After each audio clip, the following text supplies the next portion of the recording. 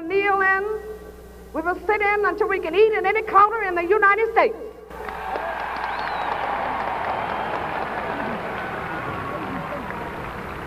We will walk until we are free, until we can walk to any school and take our children to any school in the United States. And we will sit in, and we will kneel in, and we will lie in if necessary until every Negro in America can vote. This we pledge to the women of America.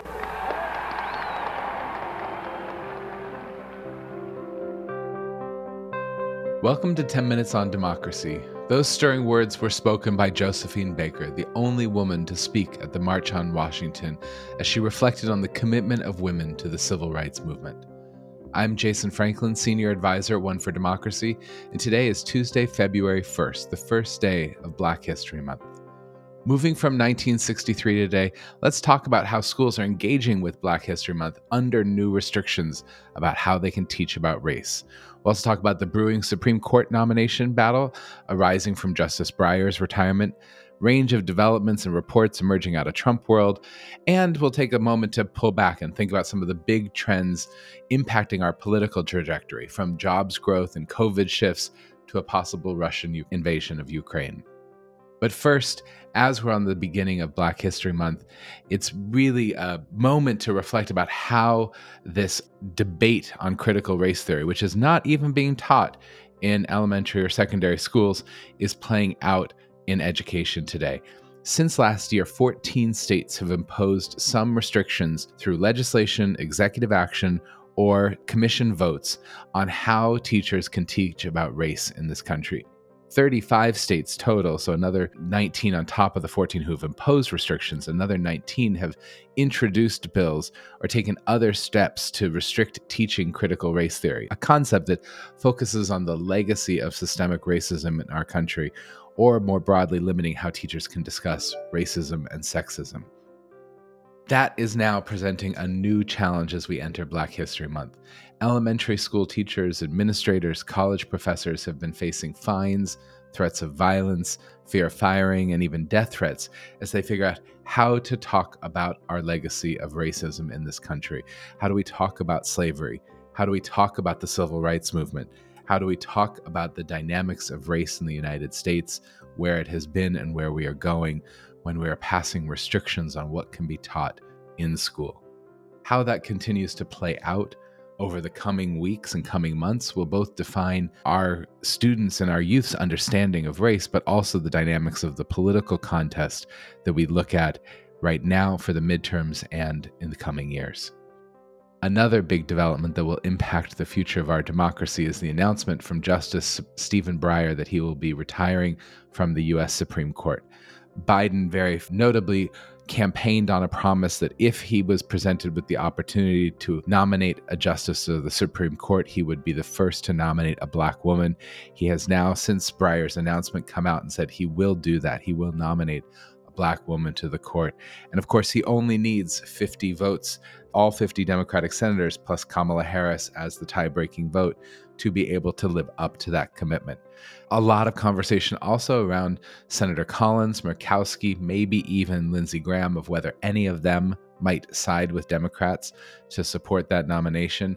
Remains to be seen. They've all voted in the past to support nominations and been the three least partisan of the Republican caucus, but whether that's still possible today is really a question mark.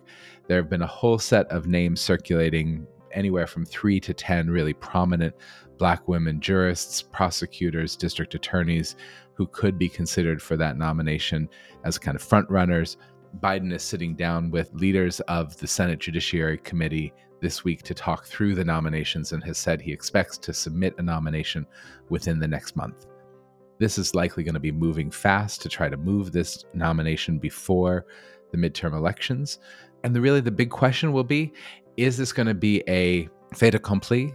A nominee is picked, the caucus comes together, they do all the steps that are required for the hearings, but the vote is not in question? Or will there be another divisive big battle, either to keep all 50 Democrats in alignment or to overcome Republican opposition? Expect a lot of political theater. I have every expectation we'll be talking a lot about this in the coming couple months, but whether it's a political theater or a true political fight is really the question that everyone's waiting to see. We're also seeing statements coming out of Trump world and reports that are worth noting about the impact on democracy. Biggest one on Sunday, Trump released a statement that as a bipartisan group of lawmakers are working to reform the Electoral Count Act. That's the act that governs how the Electoral College is managed. What Trump says, quote, unfortunately, he didn't exercise that power. He could have overturned the election, as Trump is saying that Pence could have changed the course of the election. White House responding that Trump's assertion that Trump could have overturned the election shows how unfit he is to be president. A real debate around the fact that he literally came out and said overturned the election, not changed the course of it, not done something different with it, but overturned the election. Expect that to be a rallying cry again in the coming months as we talk about the dynamics of election reform. Trump also said that he might pardon all of those who were involved in the January 6th insurrection if he were reelected. And there's been a lot of conversation around how do we have safe voting. New reports showing that 20 to 30 different Republicans who are all disputing Biden's election victory are running for state and local posts to oversee elections across the country. People who are saying that they would have changed the election process if they'd been in power are now running to manage the election process. If we don't have a stronger example of the challenges facing our democracy, I don't know how we can find them. Beyond that, this last week, and we're looking at, has really been a quiet week in terms of new big developments on democracy. Instead, we're seeing big developments that will impact the course of our politics and therefore our democracy. Probably the biggest one to look at is what's happening in Ukraine. You've got a actually growing bipartisan set of senators who are close to reaching a deal, by all reports, on a very intensive set of sanctions against Russia, as they have 100,000 troops that remain stationed at the Ukrainian border. One of the big shifts in those sanctions is that they would be targeting both Russian banks and sovereign debt, but also, quote, a list of oligarchs close to the Kremlin who will be hit with sanctions and, from a democracy standpoint, may cut off their ability to funnel money into Western democracies. There's been several recent studies that show that this illicit money has actually undermined democracy, and potentially putting in place these sanctions could help stabilize the democratic systems in the US and in the UK. Kremlin has come out very strongly against that, threatening that that will move money to Hong Kong or Zurich or Switzerland instead. You saw that really come to light and out in the public yesterday when the U.S. Security Council met for the first time since Russia's troop buildup. The U.S. really pushed to have this emergency meeting because yesterday was the last day that Norway served as president of the UN Security Council. They have a rotating presidency, and Russia takes over today as its president of the Security Council for the next month. So what can be done within the UN with Russia in the presidency of the Security Council is really limited. Lots of attempts to de-escalate the situation through negotiations. Negotiations are continuing. Expect a lot of public grandstanding, but really a question of where will this land? Biden's popularity numbers started to tank after his withdrawal from Afghanistan was so mishandled. How his engagement and the administration's engagement in Ukraine could have a reorientation of his popularity or not, and that would have huge impacts on the midterm elections. The other things that we're looking at, job growth numbers are probably going to turn negative for the first time since Biden took office.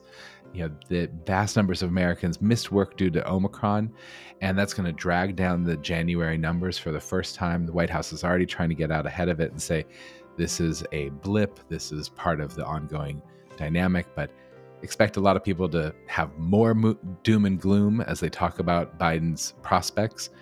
And then, of course, the question, will that change? Will February, March, April be better? And then a dip in January becomes a historical point of fact rather than something that's a defining turning point. Last thing I'd mention is the new data that's coming out from the Kaiser Family Foundation about vaccination and party affiliation. There are actually more unvaccinated Republican adults than Republican adults who've received the vaccine and the booster. 36% of Republican adults are unvaccinated, 30% have been vaccinated but no booster, and 32% have had the booster. That's compared to Democrats, where 62% have had vaccine and booster and 29% have been vaccinated but not yet boosted. Only 9% of Democrats are unvaccinated. Independents fall right in between those two. And what you're really kind of looking at is this question of how will COVID and vaccination impact the elections? Trump is dancing on the praise the vaccine, oppose the mandate, trying to walk this line between as the Republican kind of alliance has become more and more anti-vaccine. How that plays out, both in terms of politics and messaging and simply who's healthy enough to vote, will be questions to keep our eyes on. But that's the things to look at as we enter into February and the dynamics of democracy here in our country. I'm Jason Franklin. Look forward to talking with you again next week for 10 Minutes on Democracy. Take care.